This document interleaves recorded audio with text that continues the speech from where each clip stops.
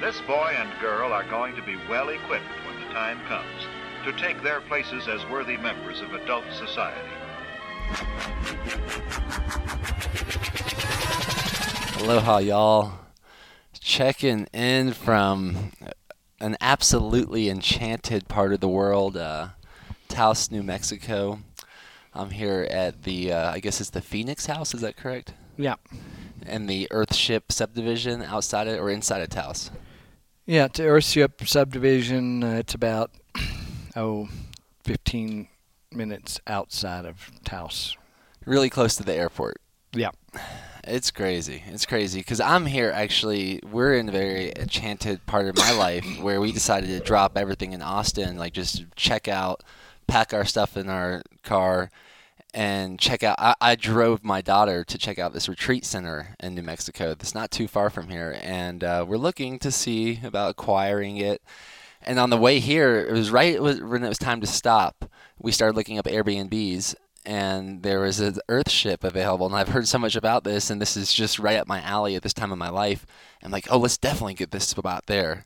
While I was there, I shot this this video called, it's a breaking normal news flash with my daughter called "Home is Not a House." And then I find out that there's kind of a wizard of sorts behind the scenes of what's going on out here, and he's featured in a film called Garbage Warrior, so I downloaded that last night and watched it. And man, for this podcast, the schedule seems to be synchronicity, and I'm in the thick of it.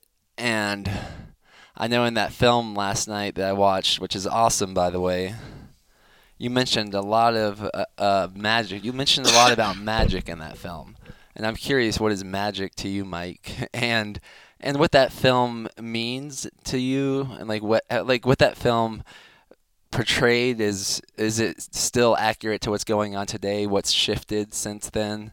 I'd love to get a catch up since that's what I know about you thus far. Well, the film was done about 10 years ago. I had nothing to do with the film, really. It was just another guy wanting to do a documentary. A lot of people do documentaries on this for various reasons: environmental, sustainable, freaky, unique, whatever. And it was just another one of those, but he was talented, and he gave up his life for about 3 years to just follow us and be around for whatever was happening to us. And strangely enough, the tsunami in India happened, and we went. And I decided to introduce a law, because I'd been fighting the law and losing for so long. I decided to go to the legislature and introduce a law, and that turned out to be a lot of footage for this guy. And then he was an artist. He put it together in a way that made it a story, not just a boring documentary. And it was all him. I mean, I actually got sick of him. He was around for, in my life, in my face, with a big $7,000 camera, and I'd just tell him, shut the hell up, get away.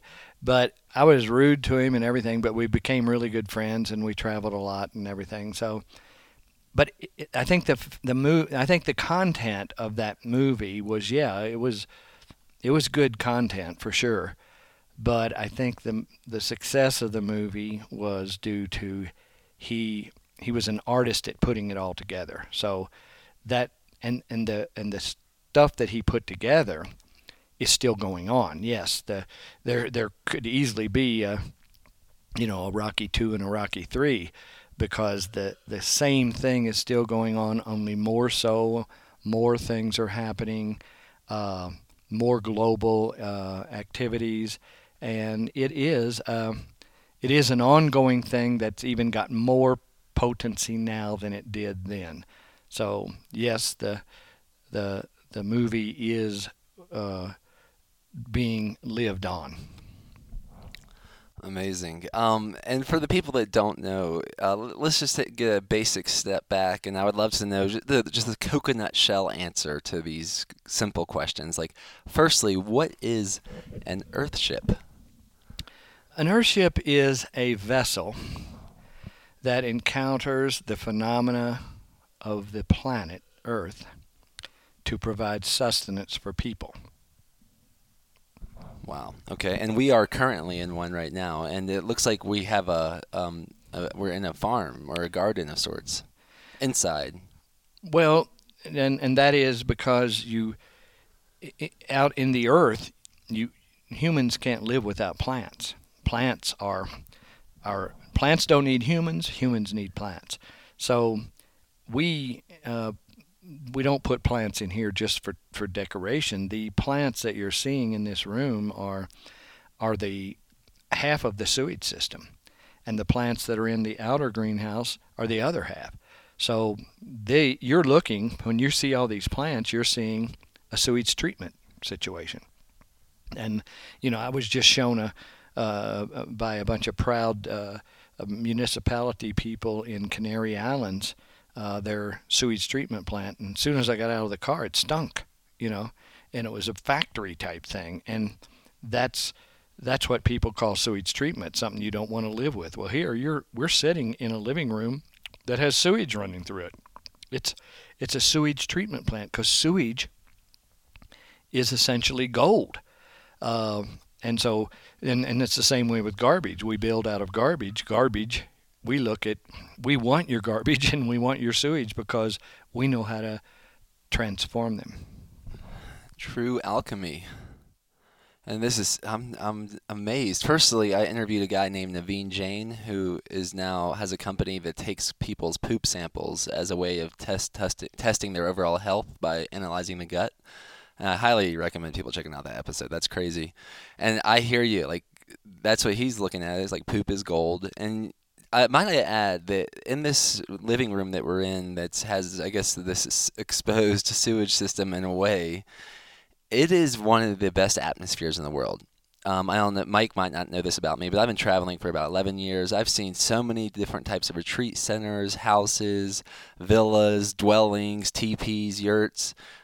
Even some of my friends that build kind of earth homes like this in Washington. And the Airbnb we had the other night, I guess it was Kirsten's home. That house it was a complete game changer. We came up here looking at a retreat center, and we're like, well, we got to get an Earthship on the house. This is the best. I don't know of a better atmosphere to call a house. Yeah, they're machines, really. And Kirsten used to work with us, and she built one or two and lives in one. And to me, it's kind of a microcosm of the earth. We're encountering the phenomena of the earth and in this machine. And so there's definitely going to be plants. And the plants produce food. You walk down that greenhouse hallway over there, you're going to smell jasmine. Gardenias getting ready to burst open. You're going to have food and flowers, but plants filter the air, and they suck up sewage, and they produce food, and they produce oxygen, and it's just, plants are our allies. I cannot say enough for plants. I wish I was one. I mean, they are the earth. And so we're living with plants. And strangely enough, there are a lot of people that don't want to live with plants. Yet, the earth is plants. So it's like a crazy thing that people don't want to live with plants. That's why we're killing all the plants on the earth, and that's why we'll be dead when we do.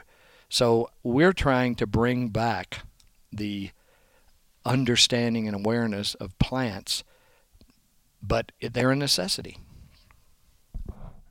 Yes, thank you. Thank you for speaking English on behalf of the plants in such an eloquent way.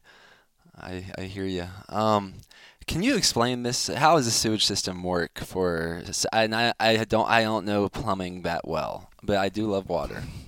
Well, it's not really plumbing. As a matter of fact, I call it plumbing without plumbing. But the concept is you catch water from the sky on your roof, runs into a cistern. The cistern runs into what you call it, a water organizing module that basically filters it and pressurizes it so that the water that comes out your tap is just like any other tap in any other house. Only it's probably cleaner and not hard because it's rainwater. Then you take a shower in that water, and that water from your shower goes into a rubber-lined cell. We call it a botanical cell. These plant gardens right next to us are rubber-lined, about 3 feet deep. And the shower water comes in here, and it runs linear through there. And at the end of the line, we pick it back up with a submersible pump, and it's on call for when the toilet flushes. So when the toilet flushes, it flushes with your shower water from the day before. And the reason that water is not murky or whatever is because we circulate it all day long back and forth from the beginning to the end with a solar pump. So it's just the plant botanical cell is simply a giant filter that, one, waters plants, and two, provides you used water to flush your toilet with. Why flush a toilet with brand new, fresh, precious water? So we flush with that water, and then it goes out into an anaerobic processor, which is a glorified septic tank, and then that goes, the effluent from that, when the solids break down, goes into another botanical cell that's enclosed by a greenhouse, and that water is used for plants. So the point is, no drop of water ever leaves this home, and it supplies all of your various water needs, from drinking to bathing to using the toilet, and to watering plants and landscaping. So we conserve every drop of water, and if every building on Earth did that, we would certainly have no water problems, and we'd be greening up cities. Wow. All right. So thank you for that explanation. I understand it much better now. The filter, what's the treatment of the water to make it drinkable?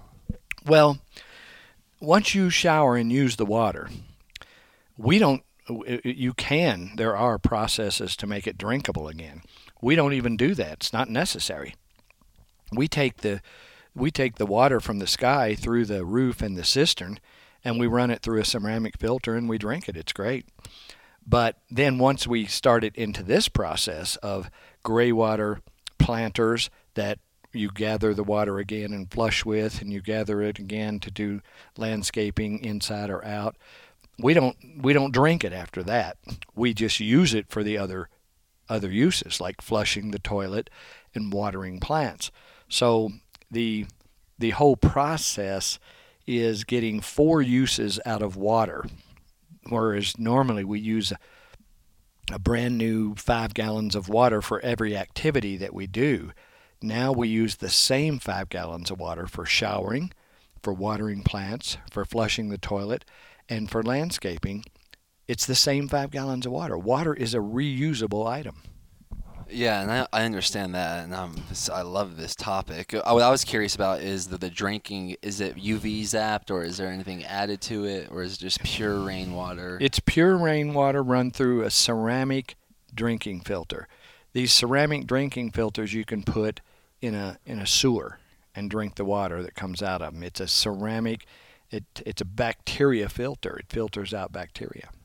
Okay, and then I definitely, if y'all want to see some footage of the houses, I on that Breaking Normal News Flash, which you can find on my Instagram or YouTube, I had some film of the house, and you can see it. And I talk about that in regular municipal water supplies, that they add white powder. And I'm curious, what is that? What's going on with city water having the white powder added into it, and what is that white powder?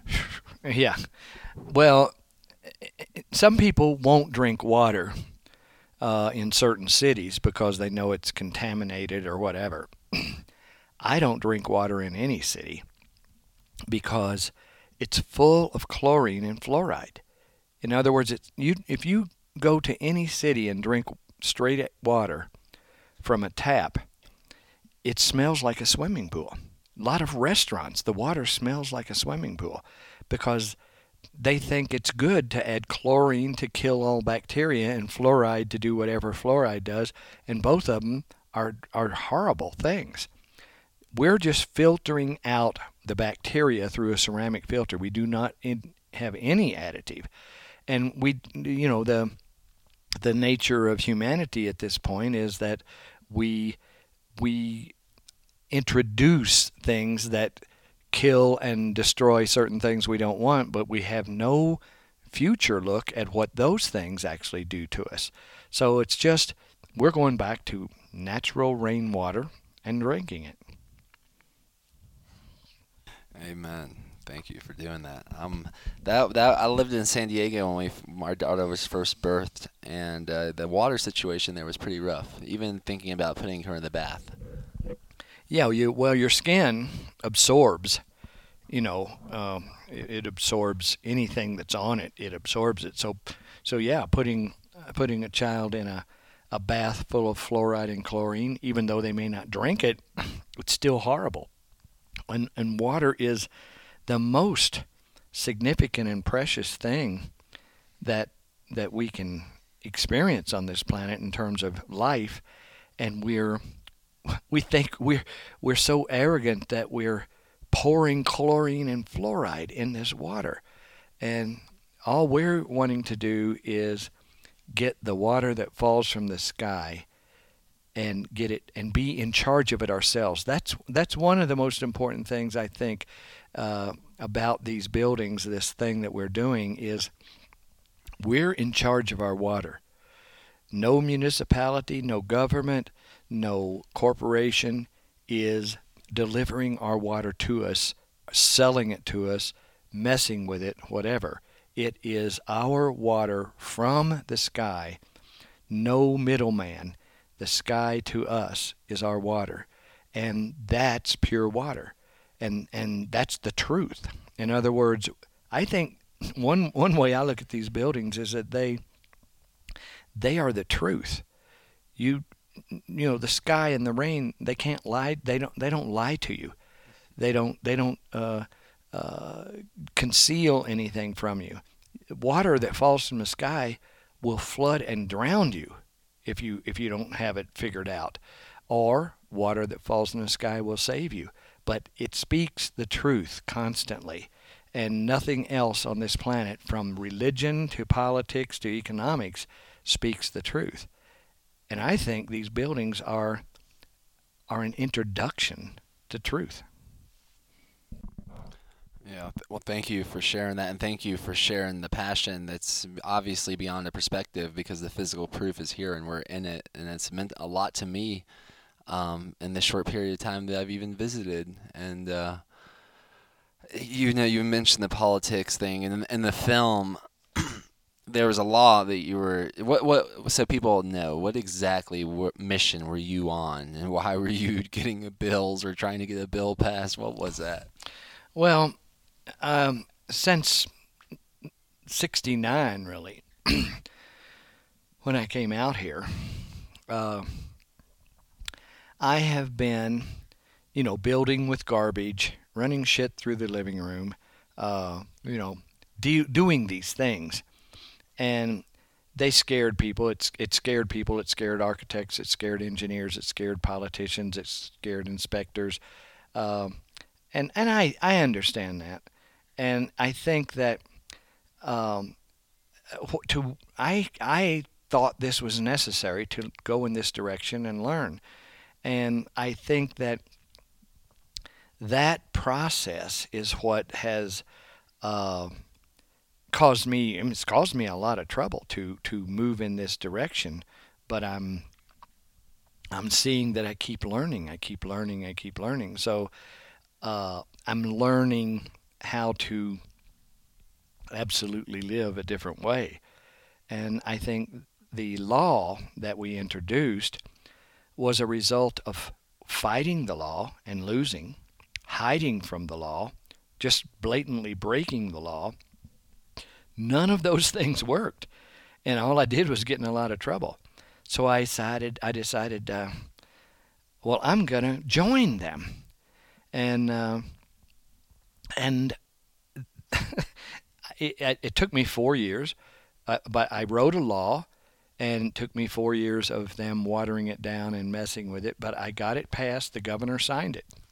It was an act. The New Mexico Sustainable Testing Sites Act that allowed us to test living methods. We test automobiles, we test airplanes, we certainly test drugs because we test them on people, and some of them work and some of them kill people. But we test everything else. Why can't we test methods of living? That's what the law was about. I got it passed. But to tell you the truth, it was 4 years. It was I would never do it again. I would never join legislation again. It showed me that, yes, that is also bullshit. I think now my game plan, after fighting the law and losing, avoiding the law, breaking the law, and joining the law, none of those work. I think the thing now is the word I like to describe it is I'm transcending the law. I'm not in conflict with anybody or anything regarding this direction we're going now, yet there are conflicts along the way. I think it's best to transcend it. And by transcend, I don't mean anything super spacey by that. I just mean I want to present a way, and we're doing it, where I don't need anything that the dogma provides. I'm not fighting the dogma. I'm not telling the dogma that it's wrong. I just don't need it. I just don't engage. I'm just not here. Well, you mentioned the direction that you're going in. I'm curious, what is the direction you're going in for this passion project, or whatever, however you would describe it? And if someone, because for myself, I'm like, man, I'm intrigued. I want to support this mission. So if someone wants to support it or be a part of it, the direction it's going in as well, I would love to know the exploration to that question. Well, I think I look at this, I didn't start it with this in mind. As a matter of fact, I had nothing in mind when I started this. I was just trying to take care of myself in a very, I was trying to take care of myself out here in northern New Mexico. And people started saying, well, I want that too. Can you help me get that or whatever? And so it turned into way more than I had anticipated. And it is now what I call a virus. It's a virus that, see, if I'm going to sneeze on you and give you a virus, I don't have to beg you to let me sneeze on you, or tell you I'm going to sneeze on you, or convince you that sneezing on you is going to help you or whatever. I'm just here, and I'm contagious, and it's an infection, and you can get it. And yeah, you can probably get some kind of something to kill it.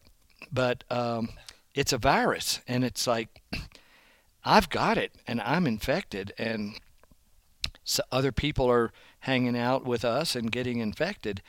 And that's it. It's the best way to look at it. We're not convincing anybody.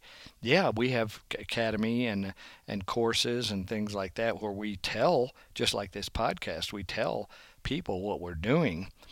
But we really, it's up to you if it works for you. But here's the thing. It works for you because you need water. I mean, I haven't come up with anybody that has told me, I haven't found anybody that has illustrated to me that they don't need water. So I'm like, this is unarguable stuff here. This is not trying to convince you that democracy is the way, trying to convince you that Catholicism is the way, or Jesus is the way, or economics is the way. We don't convince anybody of anything. They're thirsty. We got water. It is that simple. It is. I had a black dog. Big, fluffy black dog. He hung out with me all the time, and I'm on the jobs and working and everything. I noticed in the summertime, it gets hotter than hell here. In the summertime, he'd be laying in the shade. And in the wintertime, he'd be laying in the sun. That's how simple everything that we're doing is.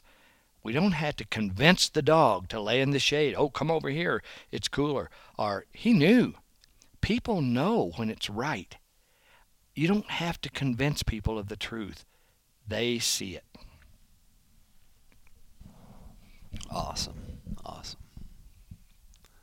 Yeah, I see it, and I love the water metaphor. And I do want to just highlight my astonishment in the vibe that these Earthships contain. Yeah, I want to just let that marinate. You gotta check it out. So let's say, for instance, we move an hour from here and we want to get one of these built. What's that look like? Well, I've had a lot of learning experiences on how to get this to people. In other words, I just did a history class in the academy today of the Earthship, and one of the things I showed them was that I don't know, 3 or 4 decades ago, I was living out in the desert not too far from here in the early version of one of these, and I had everything. I had everything that this building has, only not quite as flamboyant and not near as flamboyant, but I had everything. And so I was like, I could wake up in the morning because I had water, I had sewage treatment, I had food, I had heating and cooling, I had electricity. I built the building myself, so I owned it. I could wake up in the morning and go, what do I want to do today? Do I want to play my guitar, run in the desert? What do I want to do? I owned my life. And I got so happy that I actually got scared how happy I got. Now, this is with not drugs or anything. This is just happiness to the point of fear. I mean, that's about the way I have to describe it. And I started thinking then, what if 7 billion people had this? What kind of a planet would this be? And so that's what caused me to just not be myself, happy out on the mesa by myself. What if I try to make this available to people? And I had to be very careful because I didn't want to convince people or sell them on anything or promise them anything or anything. I just wanted to expose them like a virus to this. And I still made a lot of mistakes and everything along the way. And then I tried to get it, I tried to just make buildings that showed this, and they were weird looking. And then I got them less weird looking to be a little bit more conventional looking. And then they were expensive, so I got them conventional looking, a little bit more conventional looking, and about the same price as regular housing. But regular housing's too expensive, so I had to get it less expensive. And so now a part of the stuff I'm learning, I know how to do this. I know how to make these buildings. Not that I won't get better every year, but I know how to do it. What I didn't know how to do is make them available to people. We have come up with something in the last few years that I think is a way, if not the way. It's an app. We have an app where the app costs $9.99. It has complete in it a set or several sets of construction drawings for how to build these buildings, various models. You can send them to your computer, print them out, 11 by 17, and build your building with a 30-page set of construction drawings, architectural drawings for a machine, not just a building. They get permits with these, everything. And costs of materials lists, everything. So what I'm saying is, it's as close to open source as you can get, and we're making that available to people because I've had, before I got this idea, let's say, I would have clients, and I would, and since they're a client and I'm an architect, or I'm an architect in other places besides New Mexico, you got to charge them for the drawings, and you got to deal with them as a client, and that is a nightmare. Your no client situation is going to be that thrilling. I want them to be able to pick it like an apple from a tree, and you don't pick an apple from a tree and bite into it and get a worm and blame the tree. You know what I mean? You pick an apple from a tree, you bite into it and get a worm, you pick another one. It's easy. I want to make it easy for people to pick this life from a tree and not have me at the helm of it, have it just be available. Make it available to people so that they can basically pick it from an iPhone and make their life. Because I've got 50 years into demonstrating how this works and evolving and developing how this works. And it's got to be that easy. I don't give a damn about becoming a millionaire or a billionaire or whatever. I care about this happening for everybody, not because of morals or because I really even care. I want it because it will make the world a better place for me if everybody's happy. Wow. Okay, so that first of all, what's the name of that app? The app is in your app store on iPhone or what do you call it, Android. It's called the Simple Survival Earthship app, and people are buying it. And we're doing 2 builds right now. Where I should be right now, working with my crew building this very simple building we call the Encounter, and another one we call the Simple Survival. We're doing 2. And on Instagram, we post every day's work, free, that shows the details of these buildings. And then if you get the app, you have a set of construction drawings and costs of materials and 3D views and everything showing you what these videos are showing. In other words, we're taking you through from the ground up on how to build one of these buildings. I mean, the details of the gray water, the details of the structure. We're putting it out there and making it they say that the techie people tell me that anything under $26 is called, it qualifies as open source. This is under $10, so it certainly qualifies as open source. And so we're open sourcing this information, and it's working. People are getting it. We're getting better at doing it and presenting it. And so that's the way to do it. Better than a law, better than any other method. We are putting it out there, everything we've learned in 50 years, and it's good. We can make a building that'll take care of you, and what we want to do is show you how to do it for yourself. Wow. So for a family of, like my family, wife, daughter, dog, let's say another baby in the next 5 years, and the simplicity, like maybe 2 bedrooms, and then how this is set up on a smaller scale. How long do you think that would take to build, with how much manpower and how much cost roughly? Well, at this point, you've seen how people have done it.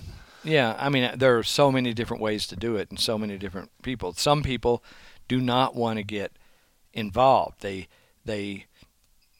don't want to get their hands dirty. They want somebody to do it for them. It's going to cost them more than the aggressive young 30-year-old person who wants to get out there and work, and this gives him know-how on how to do it. So it's different for everybody. And also, one of the things I tell right off the bat is go in small. In other words, everybody comes to an architect with their dream home, and they always want way, way more than they can afford. And that's why we have this concept called simple survival. We advise people, start off with a simple thing that will take care of you, and learn how to do it, and add to it, and add to it, and add to it. But what I've observed from that is people start out with that, and then maybe they add to it a little, and maybe they say, okay, I'm happy. I don't have a mortgage payment, and I've got everything I need, and that's enough. I've got a life. See, the way the world is set up now, for the developed world, you get a mortgage payment for 25 years, and you don't have a life for that 25 years. You have to look for retirement. So you work at a job you don't necessarily like to make your mortgage payments and your utility bills, and then when you're 65 and too old to do damn near anything, you retire and you have a bit of a life and you die. I want life now for people. I want people to be having a life beyond economy and beyond everything. And I think it's possible. And it's more than just green or sustainable or ecological or anything. It is simply living now. Yeah, this interview is very synchronous with the previous one with Raj Lahoti, or two behind this, where we talk about the gift economy. I guess the schedule of synchronicity is bringing in a golden thread that maybe is even better than I planned for, and it's awesome sitting here with you talking about these, teaching people how to fish metaphorically, and yeah, it means a lot to me. It's a big deal, and I'm excited to check out that app. The app is it's a work in progress. It's been out almost 3 years, I think. How long did it take you to build the app? Well, we're still building it. The app, like everything else, is a work in progress. I'll tell you, the first year it was a piece of junk. People got it, but I didn't know what I was doing. I don't know how to run something like that, how to do something like that.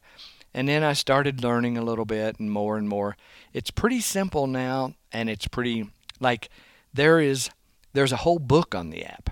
Like, we have a book, the Coming of Wizards book, the book that is the foundation of thinking for all of this, in color illustrations, and it's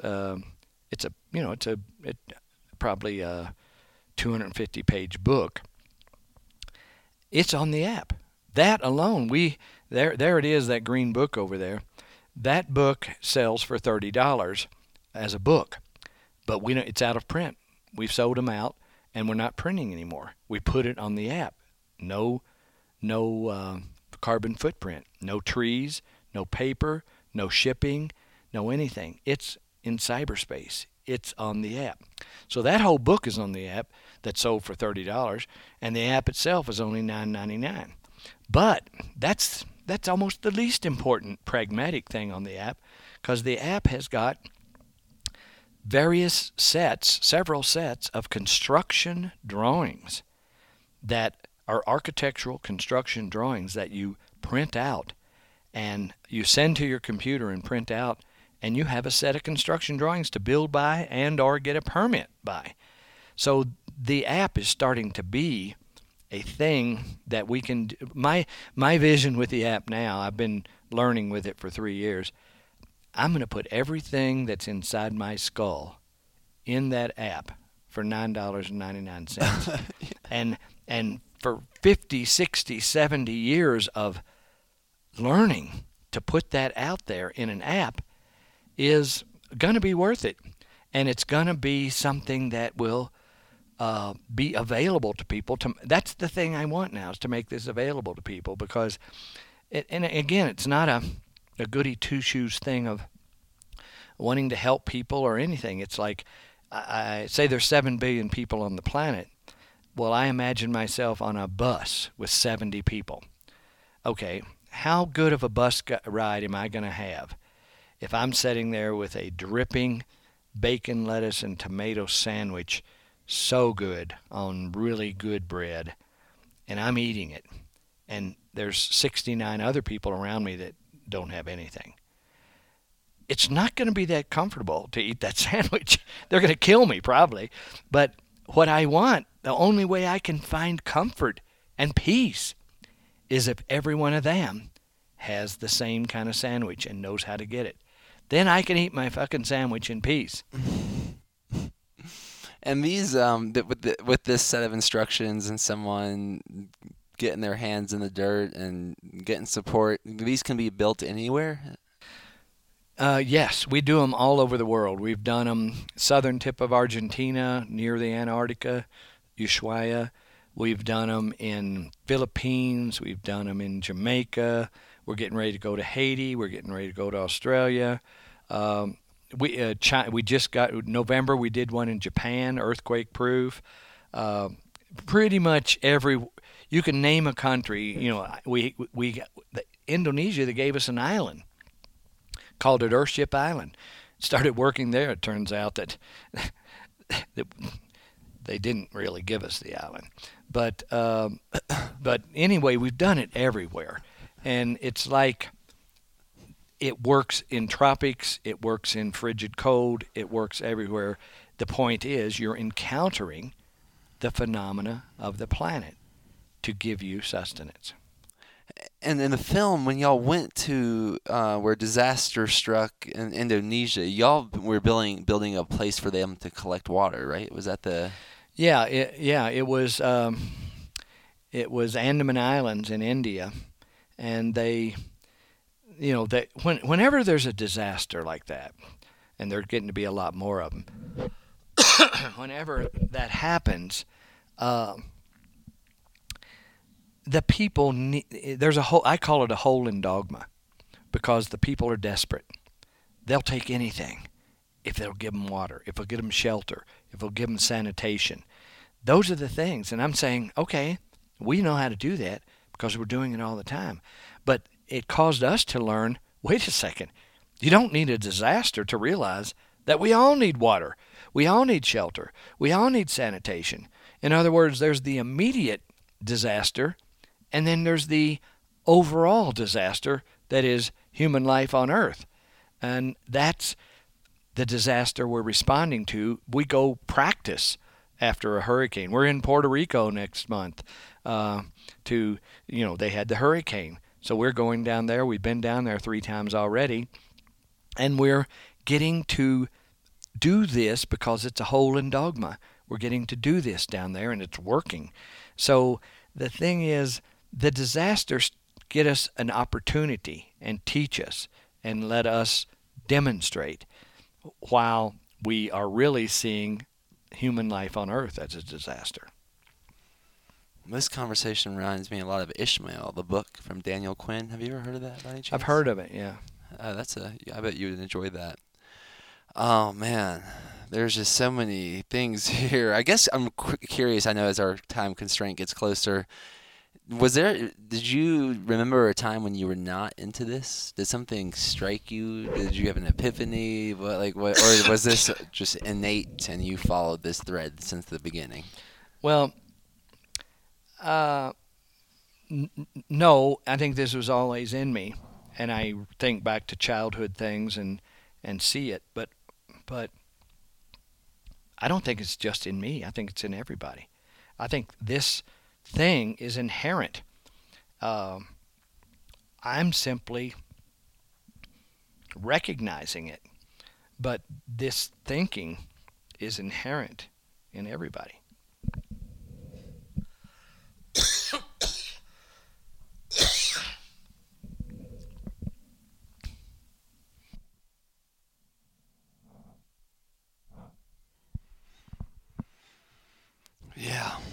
Yeah, I do not disagree about that.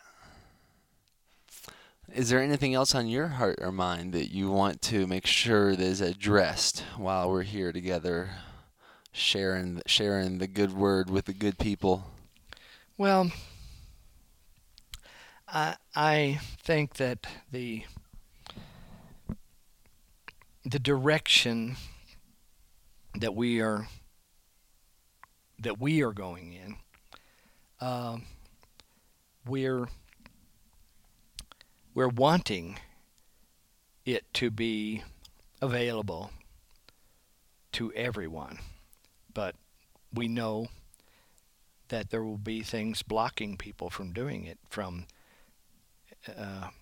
from politics to economics to whatever. But I think the biggest blockage I have seen in the 50 years I've been doing this is people themselves. They don't let themselves, whether they believe in it or not, they don't let themselves out of the box that they have been in.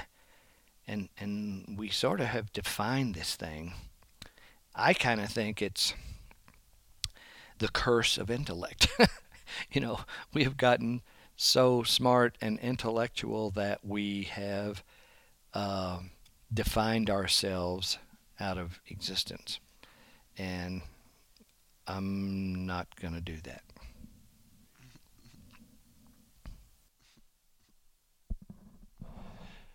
Yeah. Yeah, and one of the takeaway messages on the film that I kind of it felt like the resonant message from you at that time was about that rules are meant to be broken. Do you have anything to add to that since the decade has passed? Well, And I know you said more in the film, but I'm just kind of summarizing it. It's easier to say rules are meant to be broken, but they're a guideline. They're a guideline that anything that you make rigid is deadly. You know what I mean? Like it is a good rule not to speed in traffic. So your wife is about to hatch a baby on the floor of your car right beside you and you're trying to get to the hospital. Are you going to not speed? You know what I mean? You've got to make some decisions over and above the rules. The rules are generally, yes, it's safer for everybody if I don't speed in traffic.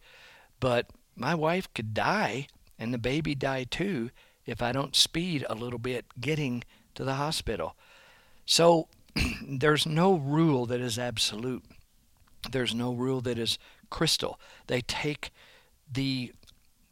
religion and they crystallize it and they write books about it and people try to be it, and it's really a mess. So is democracy, so is economy, so are all these things. We have to look at rules as it's like I say, it's easy for people to say rules are meant to be broken, but I guess that's kind of it. It's like rules are out there to kind of be guides, but the real, if you didn't have rules, they say if you didn't have rules, you'd have anarchy.